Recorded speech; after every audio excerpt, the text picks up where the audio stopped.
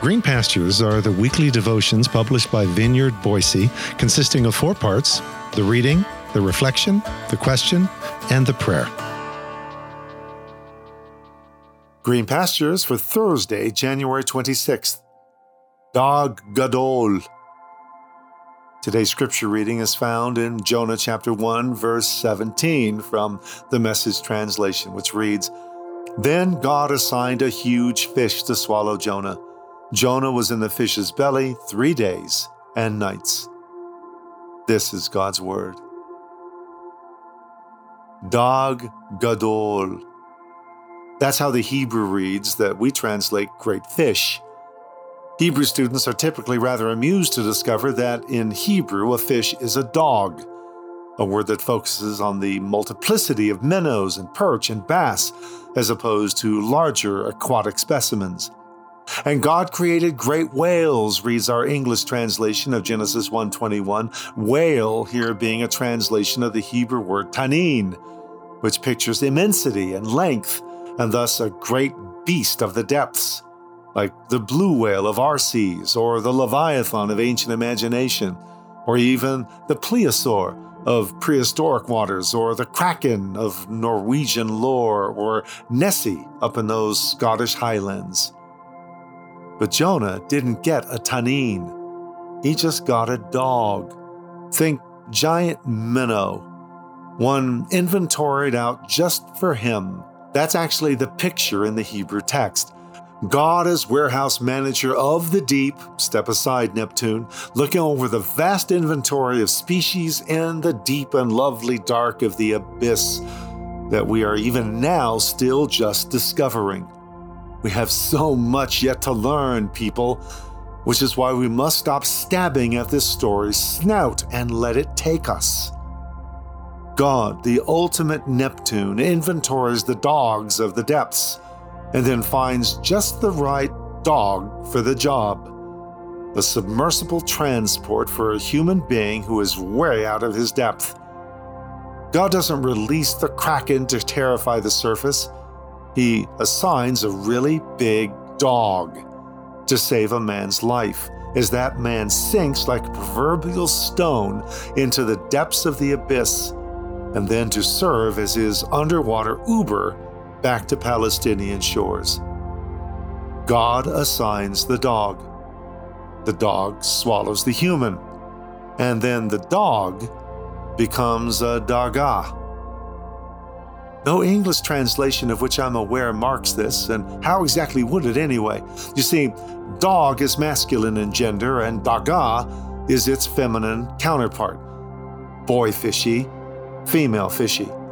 That's right, the great fish in the Jonah story goes through a sex change not just once, but twice as its story unfolds. It's a dog when it swallows Jonah. After it swallows Jonah, it's now a dagah, as Jonah prays from the belly or womb of what is now suddenly female fish who's pregnant with a grown man. And then when it erps Jonah up on the shore, it's just a plain old dog again.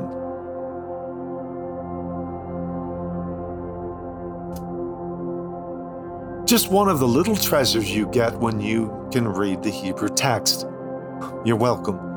What's funny is that ancient rabbis who just wouldn't let themselves be swallowed by the story desperately tried to explain in pragmatic terms how this gender bending actually took place, going so far as to imagine an underwater mouth-to-mouth passing of Jonah from male to female fish.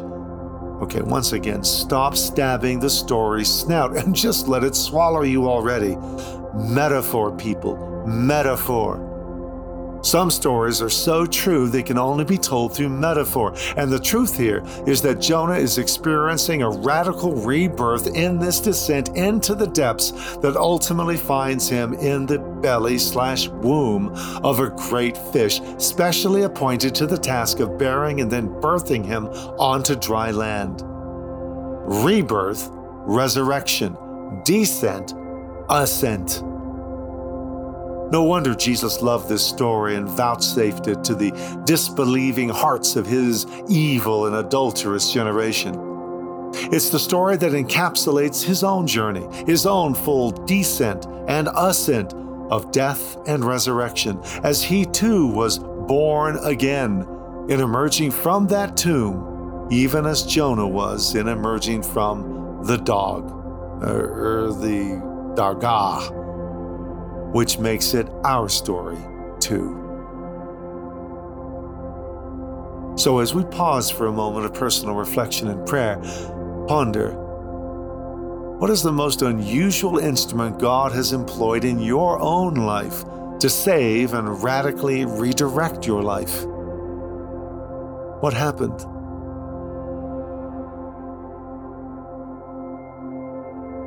Lord, I so love my proofs, my reasons, my facts. God, how I love my facts. And yet life is so much more. So much more than an accumulation of verified and verifiable facts, verified today and debunked tomorrow after the latest study or discovery, and then the one after that, and the one after that, ad infinitum. Lead me beyond this orderly house of reasons and proofs to the wider world of you and of the divine imagination that makes all things new. I'm tired of thrashing about. Swallow me whole, O great fish, and take me where you will, through your mercies.